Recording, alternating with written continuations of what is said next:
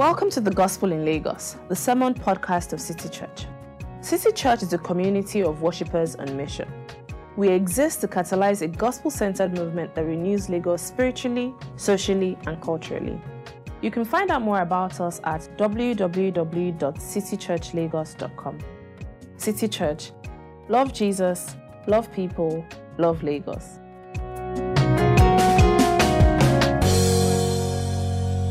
Bible reading for today will be taken from the book of Revelation. Revelation chapter 21, verse 1 to 4 and verse 22 to 27. After reading, I'll say, "This is the word of the Lord," and you respond with, "Thanks be to God."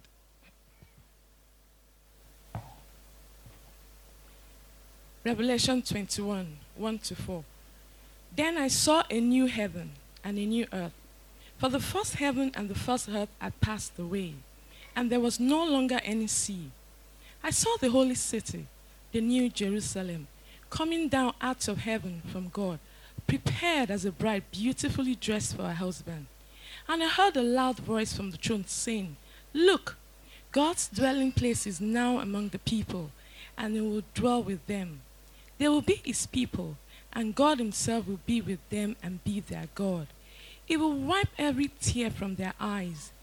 There will be no more death, or mourning, or crying, or pain, for the older order of things has passed away." 22 to 27.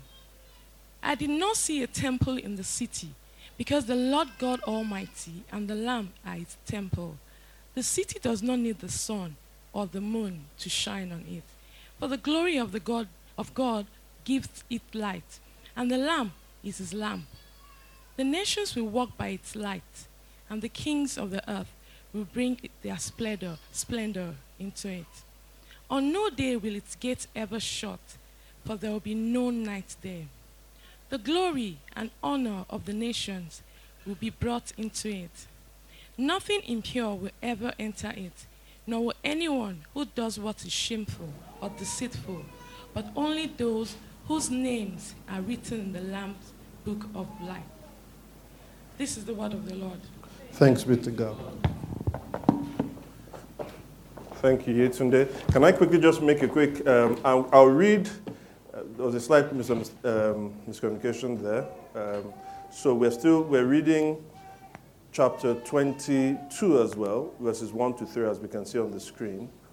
And there is verse 5 of 21 was omitted there. So 22 verses 1 to 3 says, "Then the angel showed me the river of the water of life, as clear as crystal, flowing from the throne of God and of the Lamb.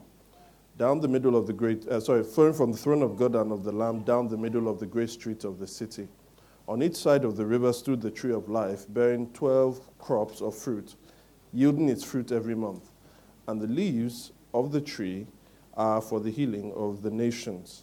No longer will there be any curse. The throne of God and of the Lamb will be in the city, and his servants will serve him." All right, good morning, everyone. Nice to see you. Hail and hearty. So for those who are coming for the first time, and maybe you've not been here in a long time, we've been doing a series, as we see on the screen. It's a gospel-centered open church is the name of the series. And that's because from the months of September to November, we're trying to think of who we are, or we're trying to express who we are, we're trying to articulate who we are, so that it's not just an identity statement, a gospel-centered open church. What does that actually mean? Well, it means that the gospel is central to who we are, and so in the month of September, we treated gospel in 4 sermons. It also means that we want to be a missional church. As we said, this month is the church of mission. That is, we are sent out. But the context to which we are being sent out is the urban environment, because we live in this city of Lagos. So this month we've been treating mission. Our first 2 sermons were evangelism, and the next 3 sermons this is the final of 3 sermons on Christianity and work. And next month, we are going to be treating community, because we are not just gospel-centered and urban, but we are a church. So it's really a series for us to explain again who we really are. As I said, this month is Mission Month. This is the final sermon. We treated evangelism in the first two sermons. There was an imperative to go out, but at the same time, how do we do it? And so we spoke about how we contextualize our evangelism. But we've also said that work is very, very important. For people living in an urban environment, our work is so important to us. We spend more time at work, whether we're housewives or stay-at-home parents, or we are out in the world. We spend more time doing our work than probably any other thing that we do. And so the integration of our Christian faith, whether it means anything, and our work is extremely important. And so we've been looking at that. And let me say, one of the things we've been trying to say is this: how would we as Christians think about work? Well, I like that. It's thinking about it. You think about it and you practice it. And we said that is why this word called worldview is very important. What is a worldview? Well, in one way, you can just take the word view of the world. How do you view the world? A good definition that we've been using is it's a framework or set of fundamental beliefs through which we view the world and to view our calling and our future in that world. If you're going to think about work, especially from the Christian point of view, now you could just go to one or two verses here and there, but I don't think that gives us a comprehensive view that can take care of a lawyer's needs, a teacher's needs, a nurse's need. We take the Bible storyline, this framework that the Bible gives us, and then we see how that framework then helps us to view the world in relation to work. Now, we've been trying to build that worldview in our first two sermons, and I can't really do I don't want to start doing a summary of it now. That would be too long. So we're looking at the third one. But basically, we're looking at the framework that the Bible presents us. It's a four-part framework. Creation, as the children showed us at the very beginning, God created. And then after creation, there was a rebellion of that creation against God, the fall. Then the third thing was, in response to that fall, there was redemption that came through Jesus Christ. And there was the final one. Final one?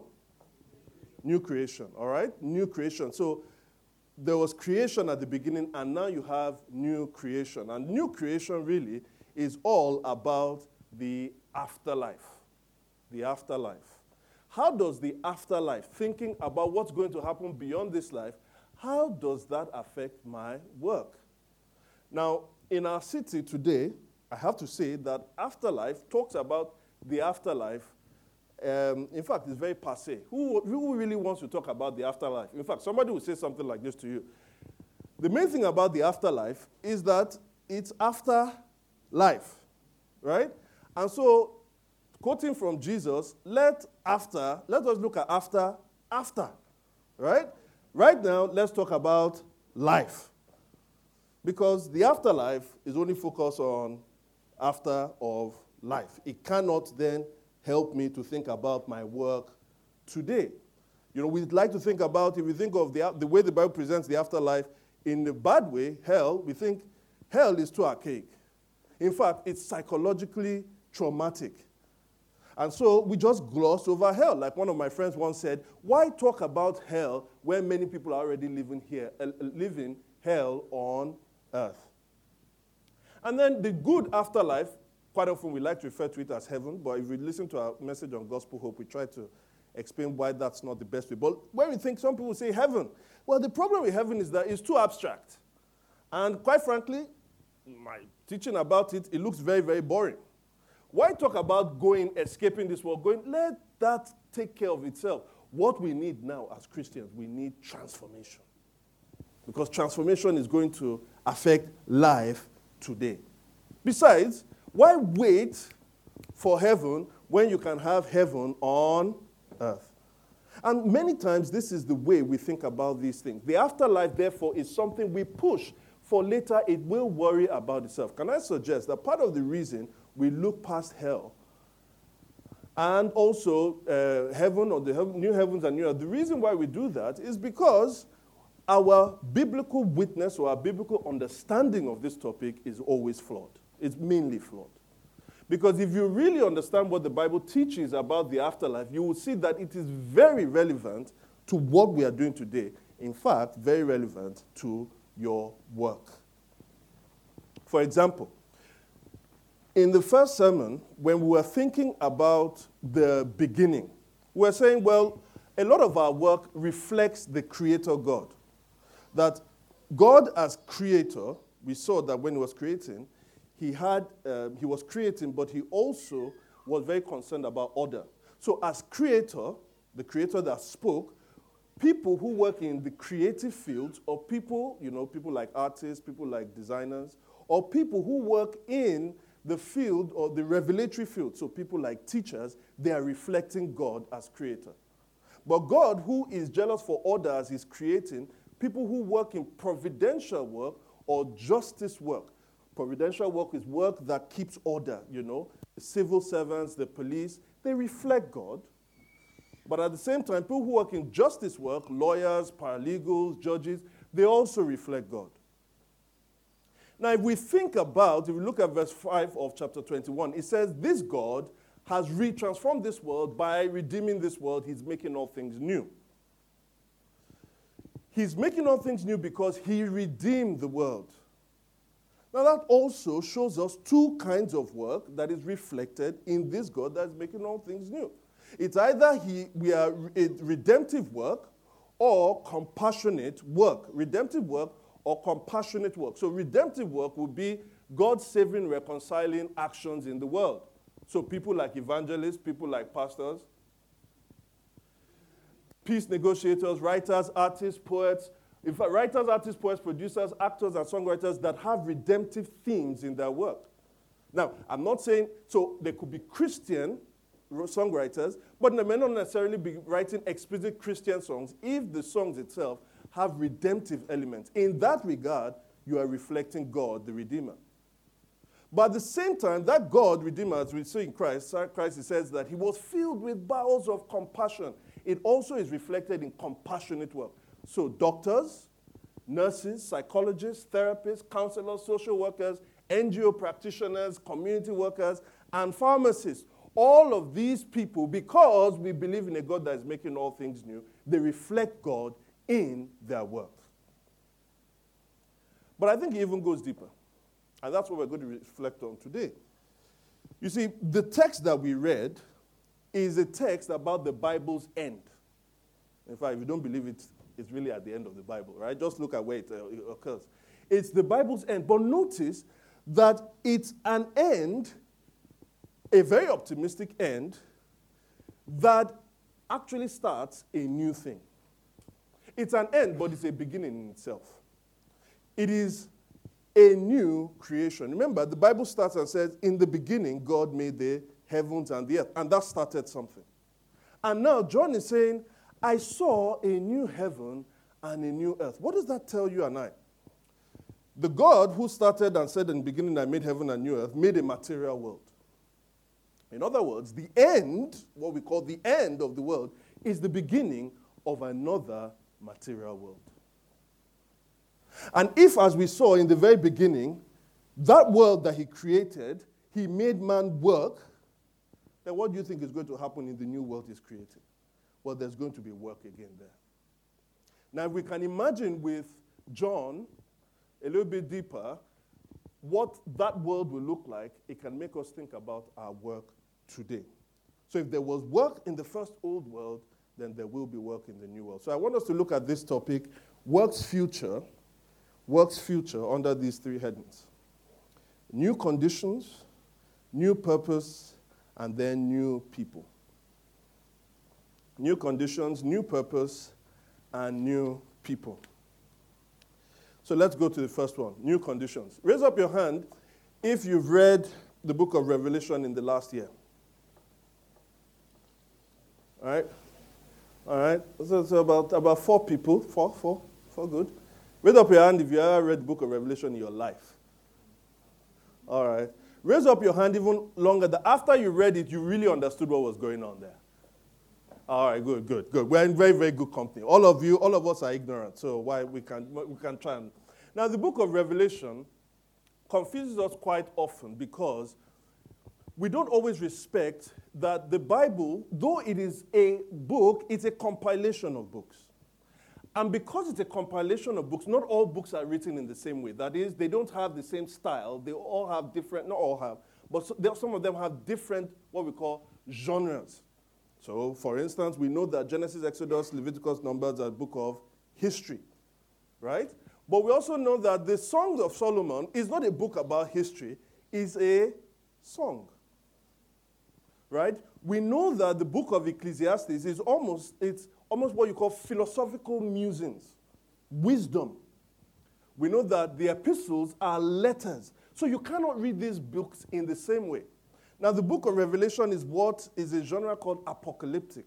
And apocalyptic literature really flourished between 200 years before Christ and 200 years after Christ. It's really the Bible's the Bible's take on what we'll call sci-fi, science fiction, futuristic science fiction is really the Bible's answer to that. It's a book of symbols, but you must never miss the point. Whatever you want to think about, sometimes, especially during the 80s and 90s, especially when a lot of people were thinking, Christ is coming, Christ is coming. They say, when you want to read the book of Revelation, you hold the book of Revelation in this hand, and then you hold a newspaper in this hand, right? Because Russia has done something now, and because Russia is the symbol of Russia, Soviet Union is a bear, so we see the bear that is there, there's a beast there. America is the eagle, so there's an eagle that, so you look at what's going on in the world and you can predict because the book of Revelation is there. Absolute nonsense. If you want to understand the book of Revelation, I'll say this. Hold the book of Revelation in this hand and then hold the Old Testament in this hand. There are symbols that are there. The symbols are meant to help us understand certain realities. It's a book about symbols, but never miss the point.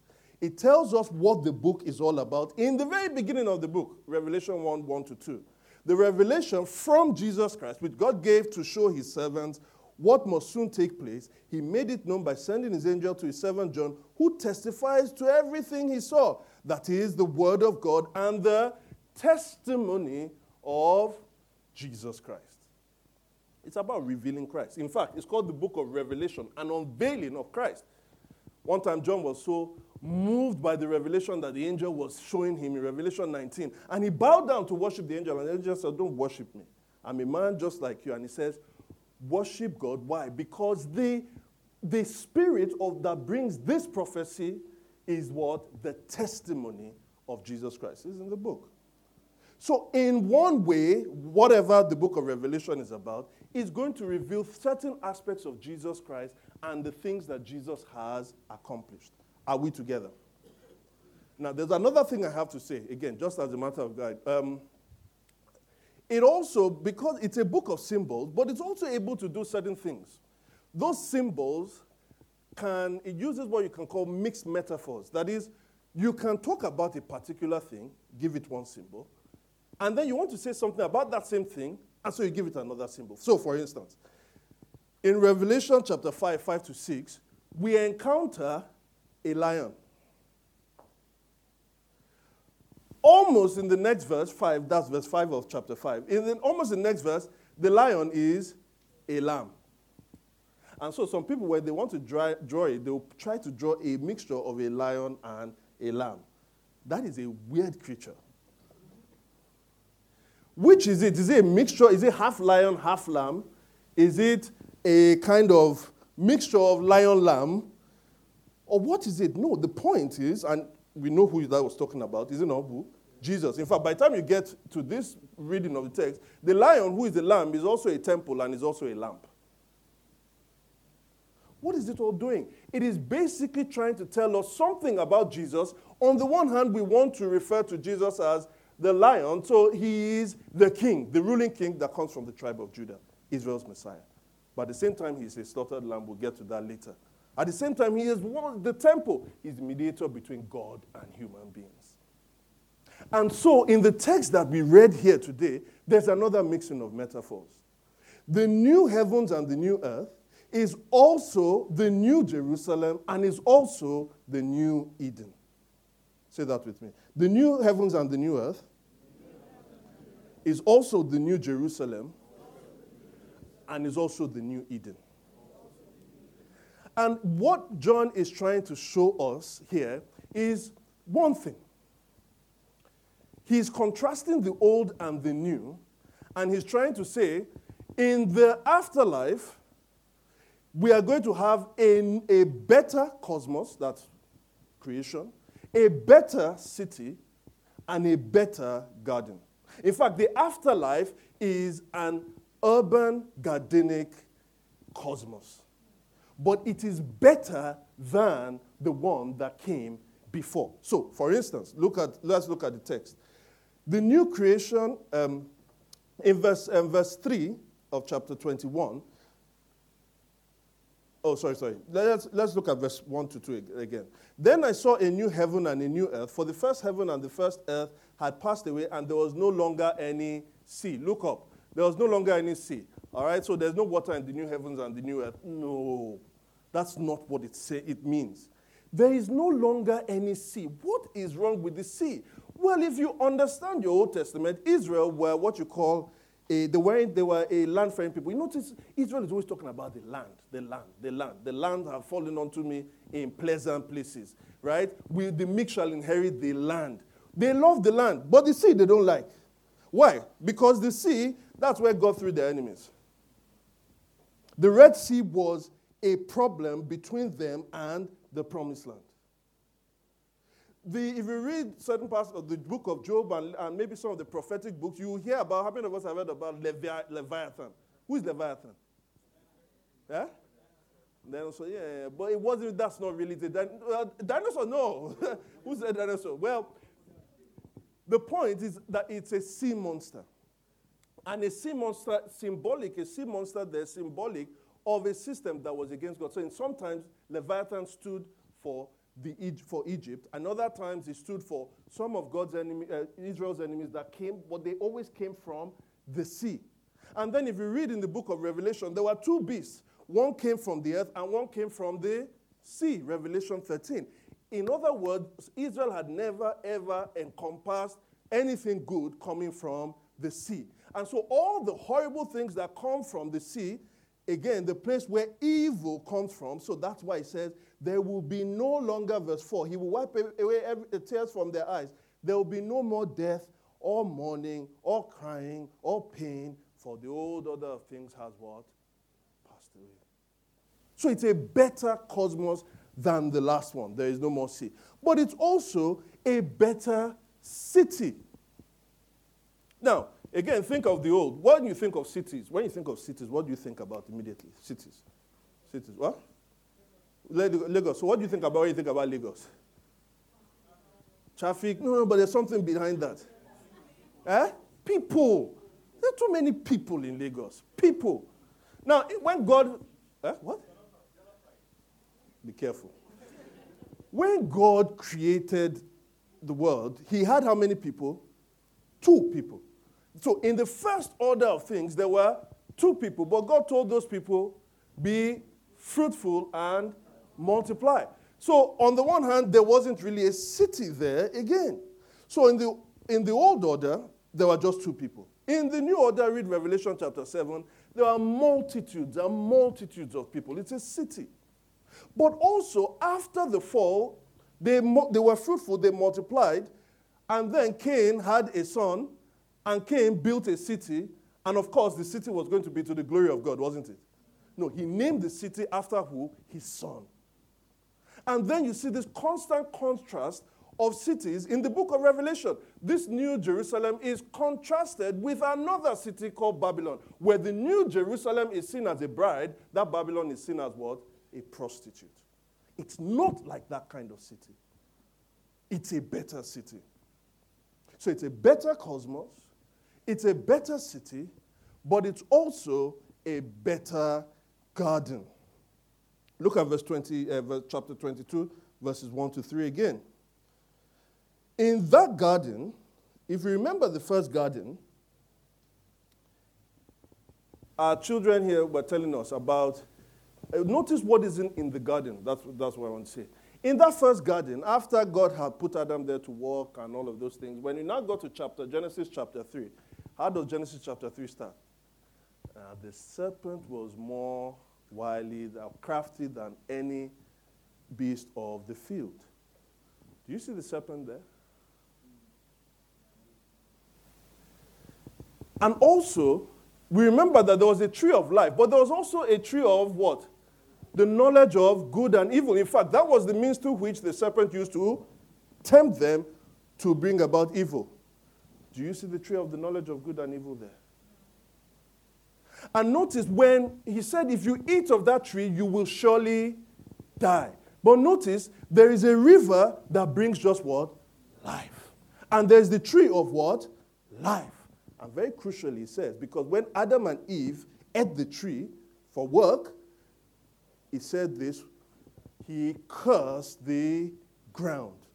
And verse 3 says, there shall be no more curse. The afterlife is very much like the life that we have now, except all that is awful and terrible about what we have now has been taken away. And therefore, in relation to work, the conditions for work, the things, now, you remember Adam, because of the curse, he said, you will eventually go to the ground where you have come from. You will die into that ground. All of a sudden now, there's no death. Work is not something that we keep doing until we enter into pensionable age. You know what pension is, huh? You've worked, you've done very well, but now you're on your way to the other place.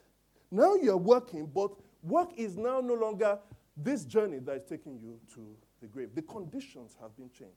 Have you ever tried to do something? You envisioned it in your mind. We entrepreneurs that are here, one-man businesses, you want to bake a cake. You've watched a wonderful TV show, and the cake came out fantastic. And you thought you saw all the directions, everything, all the steps. And then you laid an egg. I don't like where that's going. All right, come back to the Bible. Actually, no, don't come back to the Bible. Come back to cake. All right. You envisioned it, and when it came out, I mean, the cake was there. It's edible. You can eat it, but it doesn't look like the way. There was something wrong with the flour. You bought cheap flour. That was the problem. Or you forgot to actually put baking soda inside. Or maybe you are trying to solve a problem, and maybe you're a programmer, a computer code programmer, and each time you keep pressing run, you keep getting a bug. How many of us program here? Error. You know how error is? They come with, at least the one I used to work with, they always come with red. They come with red, the font color is red. And then you'll be giving a sound like boom, boom, and like, you can't find it. Or those of us who work with spreadsheets, you know when the thing doesn't balance? Oh, gosh. Or maybe you're a songwriter. In your dreams, that song was from the Spirit. It came. You came down, you went to write it. It just isn't making any sense. And the reason is the conditions for our work always come to frustrate us. You know, don't get me wrong. It's not that we're not achieving things. We are achieving things. But most times what we achieve is always a shadow of that which we want to achieve. And our conditions are there. The present conditions are there to frustrate us. But it says that in the new heavens and the new earth, there will be no more what? Curse. In fact, the only thing that you will produce is excellence. Because what's excellence? Excellence is the right people, the result of the right people working under the right conditions. So how does that affect us? This new heaven and new earth. Well, the first thing I want to say is, as Christians, we should be people who aim for excellence in our work. Aiming for excellence in your work is not saying that I can produce all the excellence I can produce here today. No, it's saying I am anticipating and looking forward to a world that is to come where all I will produce is excellence. So today, I will work for excellence. Now, how do I achieve excellence? Very quickly, let me tell you two things. If you want to achieve excellence in your work, two things. Observe detail and embrace criticism. Observe detail and embrace criticism. You know, far too many times, we come across, and sometimes I'm guilty of this. You do a piece of work, or maybe you're working with people that are doing a piece of work, and you want to deliver, and you just be like, Hey, let's just put it together, and then you want to give it to the people. And you say, somebody said, well, this is not doing, you say, but is it not doing the thing that's meant? Let's say you are preparing a presentation, huh? And there's nothing more terrible as far as I'm concerned. PowerPoint presentations that are all, have you ever been for PowerPoint presentations where they're all words? Words? I'm sure some of us are guilty of that. You populate the whole thing with just words, bullet points and words, and then the background is white, and then the font is just black, and then there are 80-something slides. And at the 5th or the 6th slide, the person has zoned out.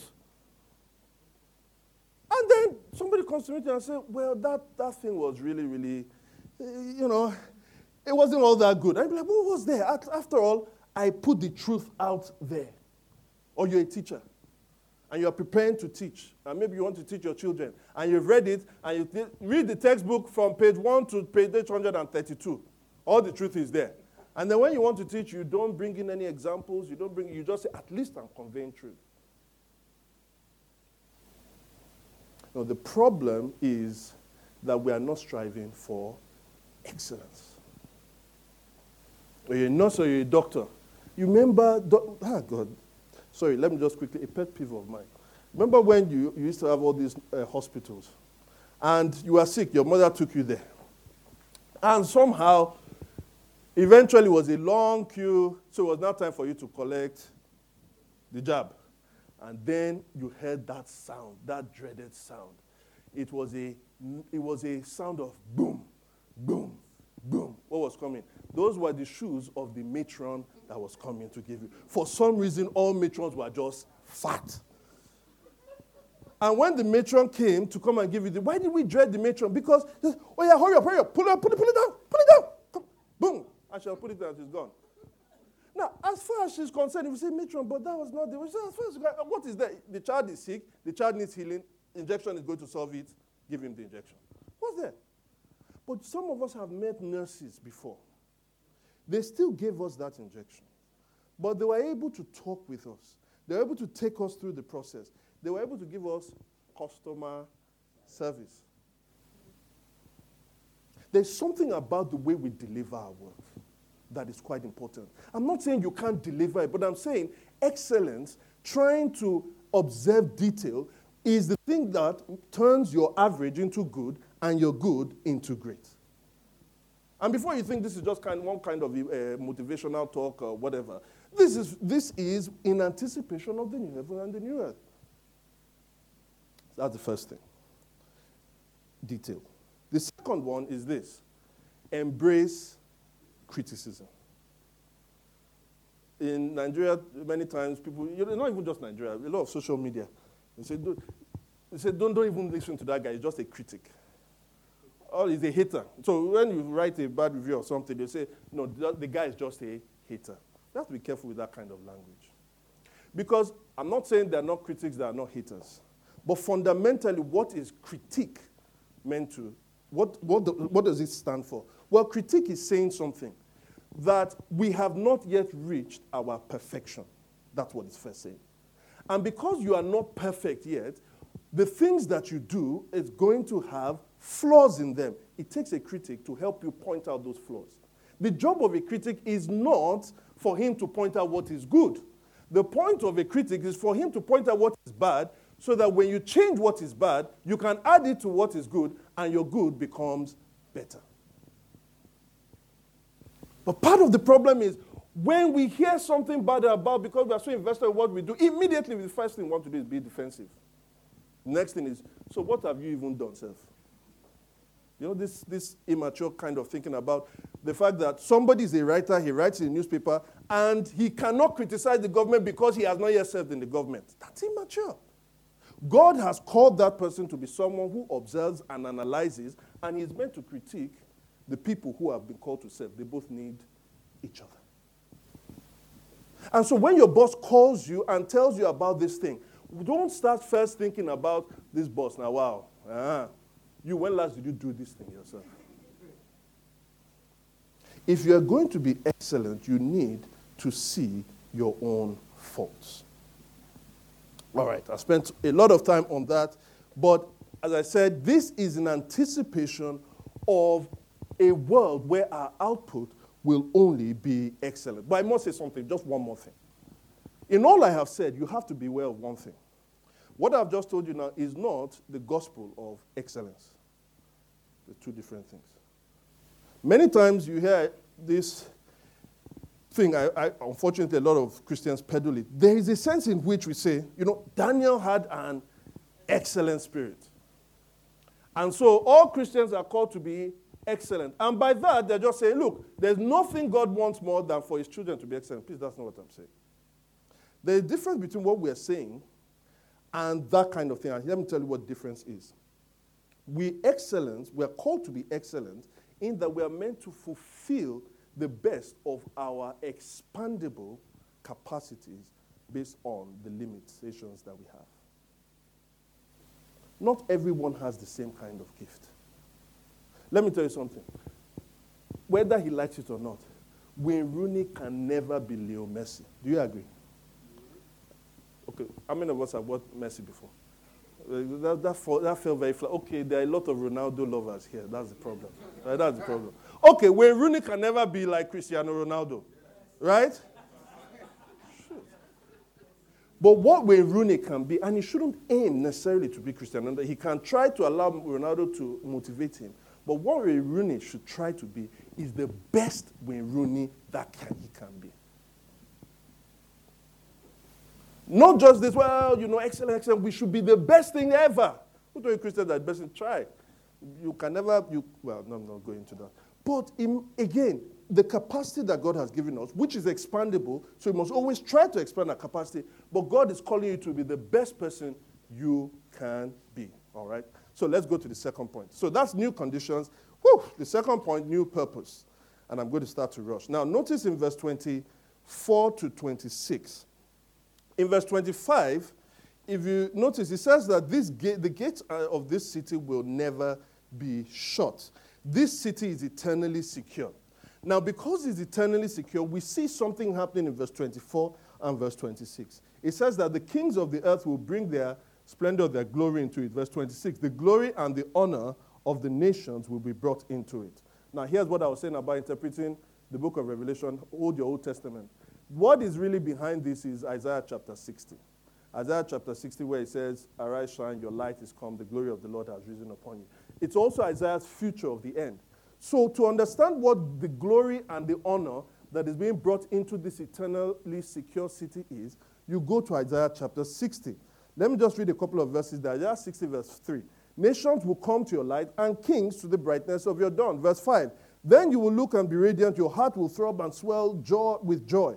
The wealth of the seas will be brought to you the riches of nations will come.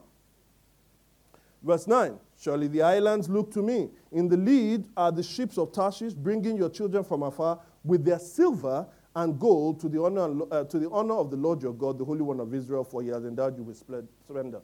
And verse 11, your gates will always stand open. They will never be shut day or night, so that the people may bring you the wealth of the nations, their kings led in triumphal procession. This is basically what's happening. Isaiah envisions, and don't forget, the Bible is a book of progressive revelation. It's not a book of corrective revelation. And I wish I could spend time on that. But it's progressive. In other words, there is nothing that is in Isaiah that is not true, that Revelation is trying to correct. It is true at the time. Then, as Jesus comes, some of these things become clearer, or he updates certain things, because built into the revelation was always the need for an update. So we don't say, I am Jesus-centered, and so therefore what was happening there in the Old Testament is wrong. No. So Isaiah envisions the future based on his revelation as people from foreign nations coming now to Israel, particularly the city of Jerusalem, and they are bringing the wealth of those nations, or the glory. Why is it called the glory and it's the wealth? When you think of Switzerland, what do you think about? I'm not talking about their banks. All right? That's not a glory. All right? When you think of Switzerland, what do you think about? Chocolates, right? You thought of cocoa. There was cocoa, but now there was cocoa, right? And now there is chocolate. When you think of Switzerland, you think of chocolate. The glory of Switzerland is that which Switzerland is able to produce and produce distinctly, and now they're bringing it as an offering.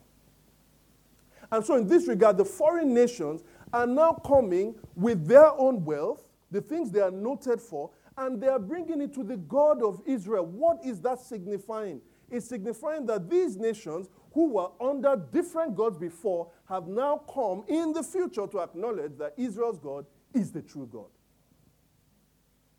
And so the offering of their wealth is a form of worship. Look at verse 6. Verse 6 says, herds of camels will cover your land, young camels of Midian and Ephah, and from all Sheba will come. Doing what? Bearing gold and incense and proclaiming the praise of who? The Lord. Or in verse 9 it says, with their silver and gold to the honor of the Lord your God, the Holy One of Israel. Now they are acknowledging that Israel's God is the true God, and the proof of that is that they bring the works of their hands, that which is distinctive to them, as a means of worship and offering. That's what's happening in the New Jerusalem. But there's something happening in another city as well. If we turn to Revelation chapter 18, we meet another city in verse 9, Babylon. And work is also being produced there in that same city, but it comes with a different motif. In Revelation chapter 19, it says here, 18 verse 9, when the kings of the earth, so this is another one again, when the kings of the earth who committed adultery with her and shared in her luxury, see the smoke of her burning, they will weep and mourn over her. Later in verse 11, it says also the merchants of the earth. New Jerusalem has one fate. Babylon has another fate. The problem in New Jerusalem, people have taken their work as an offering unto God. In Babylon, the work was also excellent. They were bringing all manner of goods. But later in verse 9, notice what it says. It says, the kings of the earth who had committed what? Adultery. Anytime you see adultery in the Bible, especially in symbolic literature, is one thing that is representing idolatry.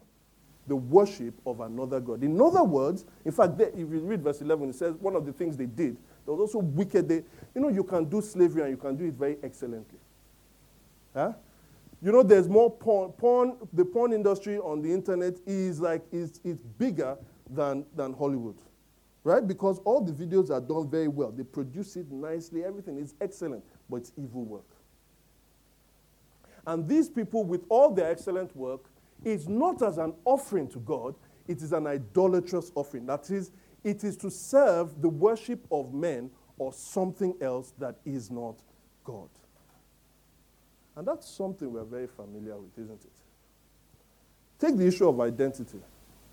There are three lies, and then there's a fourth of identity, three statements that are lies, and I'll give you a fourth. One statement is this: I am what I feel.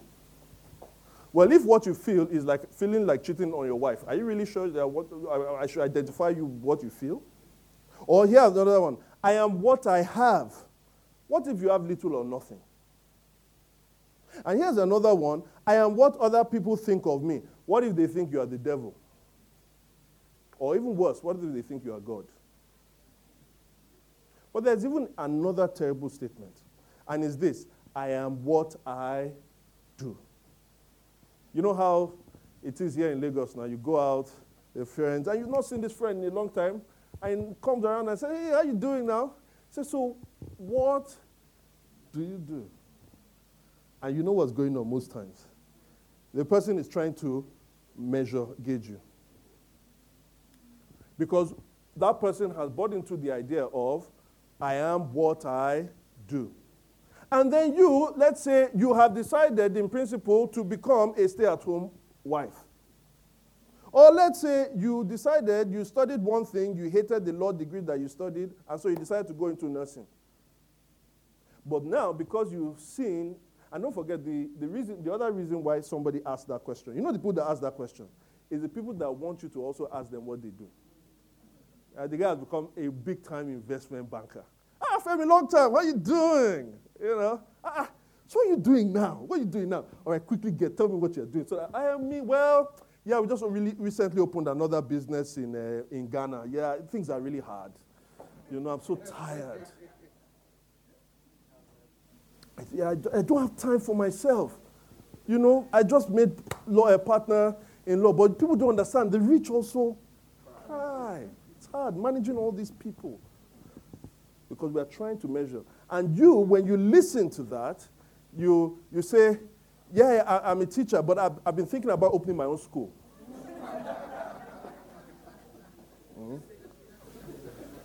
Because we feel, what's happening? Both the questioner and the person being questioned, we've bought into this idolatrous worldview that I am what I do. That's Babylon, not Jerusalem. And this is part of the problem that we face. Why, again, some of the excellence, we don't bring out the best in what we are meant to be. Because we try to do other things that God hasn't called us to do. Now, if you are what you do, that is, you are defined. Guess what? Whatever defines you is your God. Whatever defines you is your God. Babylon is a system where, when it's through our work, we have decided that our work is meant to define us. That's why some people treat other people terribly when they're not doing the work that working under them. They don't do it in the way they want to do it. We've got to be very careful. You see, in Jerusalem, we have another view. And that view is that only God in Christ should be able to define you. And when he gives you this identity, it's not an identity that you can work for. It's an identity that is gotten by grace. It's free. And because it is free, it is freeing. It is liberating. Because look at this here. If my work, the best thing about my work, the fact that I don't have to appear on Forbes or whatever, if that is not what defines me, I don't have the pressure of trying to prove something that I am not. And without that pressure, guess what I can do? I can be the best person I am. I can do the best on that work. Why? Because now this work is not serving to define me. This work is now an expression of worship unto God. My identity is not in my work. My identity is in Christ. And now that I am in Christ, I can do the work as an offering unto Christ. That is Jerusalem. That's where we are heading. Babylon, whose fate we see later, is what calls you to define yourself by what you earn. Define yourself by what you do. So we are not saying don't do the best you can. In fact, I'm saying the only way you can truly do the best you can is if you don't find your identity in what you do. The final thing. A new people. Now, in summary, we've been trying to build a Christian worldview. I'm not trying to say this is all. In these 3 sermons, this is all we can think about work. But here are some of the things that we've learned when we take this creation, fall, redemption, new creation, is that our work is a dignifying priestly call to serve humanity through what we do. God calls us. It is God's call, it's not your call. God calls us, and through us, God is going to bless humanity through what we do. But this call is also a means of producing excellent work according to our our expandable capacity, but it's an offering of worship to God. Our work is also a means of creating value because we are God's image bearers. And all of this is meant to be done in relationship, whether it is bosses and our subordinates. We are meant to do it from a Christ-centered lens. We are meant to be bosses who imitate the master who is Jesus Christ. And we are meant to be subordinates who submit to our bosses as though we are submitting to Christ. These are all aspects of what it means to have a Christian worldview of work. But I must say this. It is a Christian worldview. It is a Christian worldview. And in this Christian worldview, remember, there's a future, there's an afterlife. But one of the things we've seen here is that there are two cities. And those two cities don't have the same fate. You are either going to Babylon or you are going to Jerusalem. What happened to Babylon? Babylon eventually is eternally destroyed. In fact, notice in this New Jerusalem, there are people that are not there. If you read Revelation 21 verse 8, it says that those who do these things, cowardly, those who murder, all of those people, they will burn in the lake of fire and brimstone. Friends, that is not archaic. That is an eternal truth. And actually, it's a truth we should want to like. Babylon must fall and must fall eternally.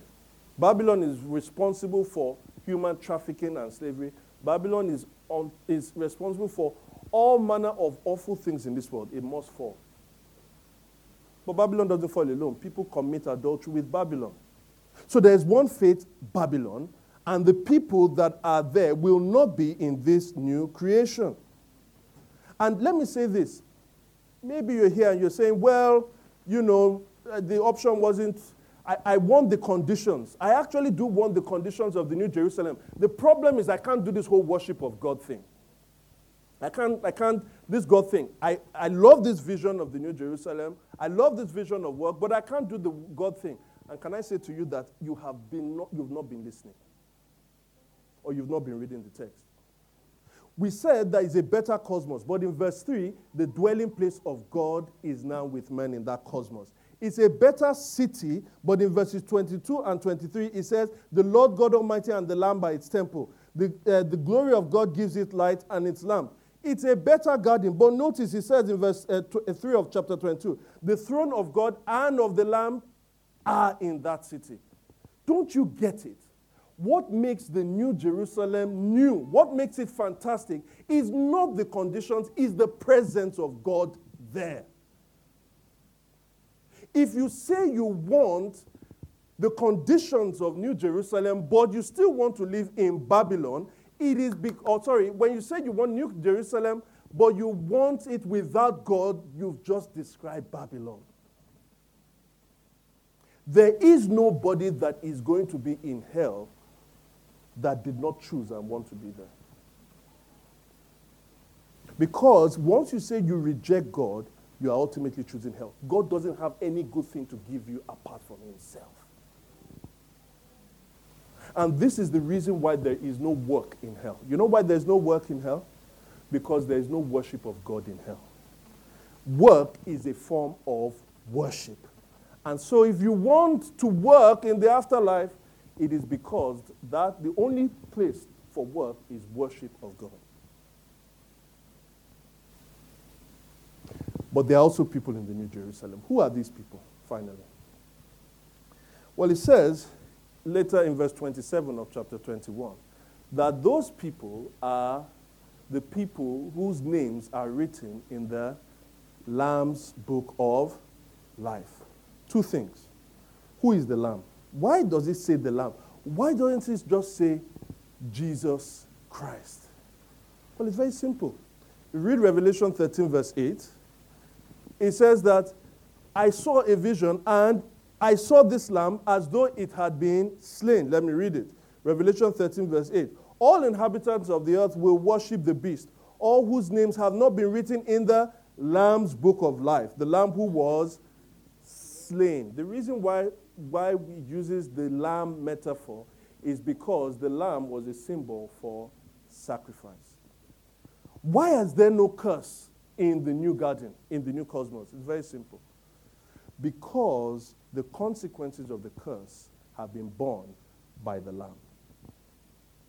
He was made a curse for us. And this is Jesus' death on the cross. It transforms our work, but is the only basis upon which we can partake in the New Jerusalem. Secondly, even though that lamb had been slain, notice the lamb is still in the New Jerusalem. In other words, the lamb did not just remain dead.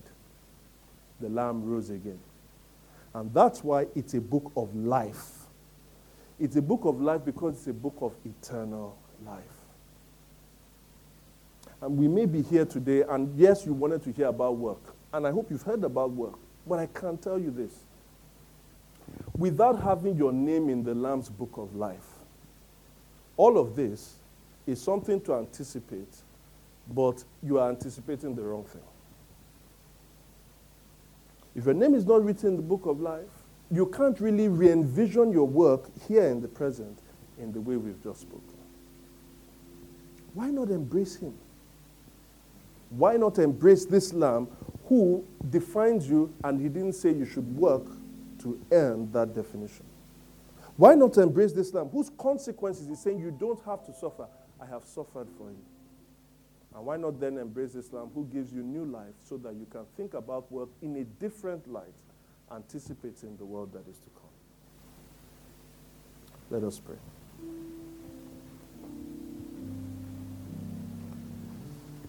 Heavenly Father, we thank you for work. But more importantly, we thank you for you. We thank you that in the New Jerusalem, the Lamb and the throne of God are there. It helps us to always remember that behind our work, at the center of our work, in front of our work, is a Lamb that was slain. Slain, O Lord, to give us new life, and slain, O God, to help us re-envision our work. Father, I pray that as we enter into this week, as we start to contemplate the work in the different conditions that we find ourselves, that you would help us to think about this work, O Lord, in a way that glorifies you. Help us to think about this work in a way, O Lord, that is a response to your call. In a way not to make our identity out of, but in a way to worship you. And we pray, O Lord, that this will be multiplied, not just in these people that are in this church, but for many of your people that are in this city. We ask that you do all of this through Jesus Christ our Lord, we pray. Thank you for listening to the Gospel in Lagos. We pray you've been blessed by this message. To learn more about City Church, visit www.citychurchlagos.com. City Church. Love Jesus, love people, love Lagos.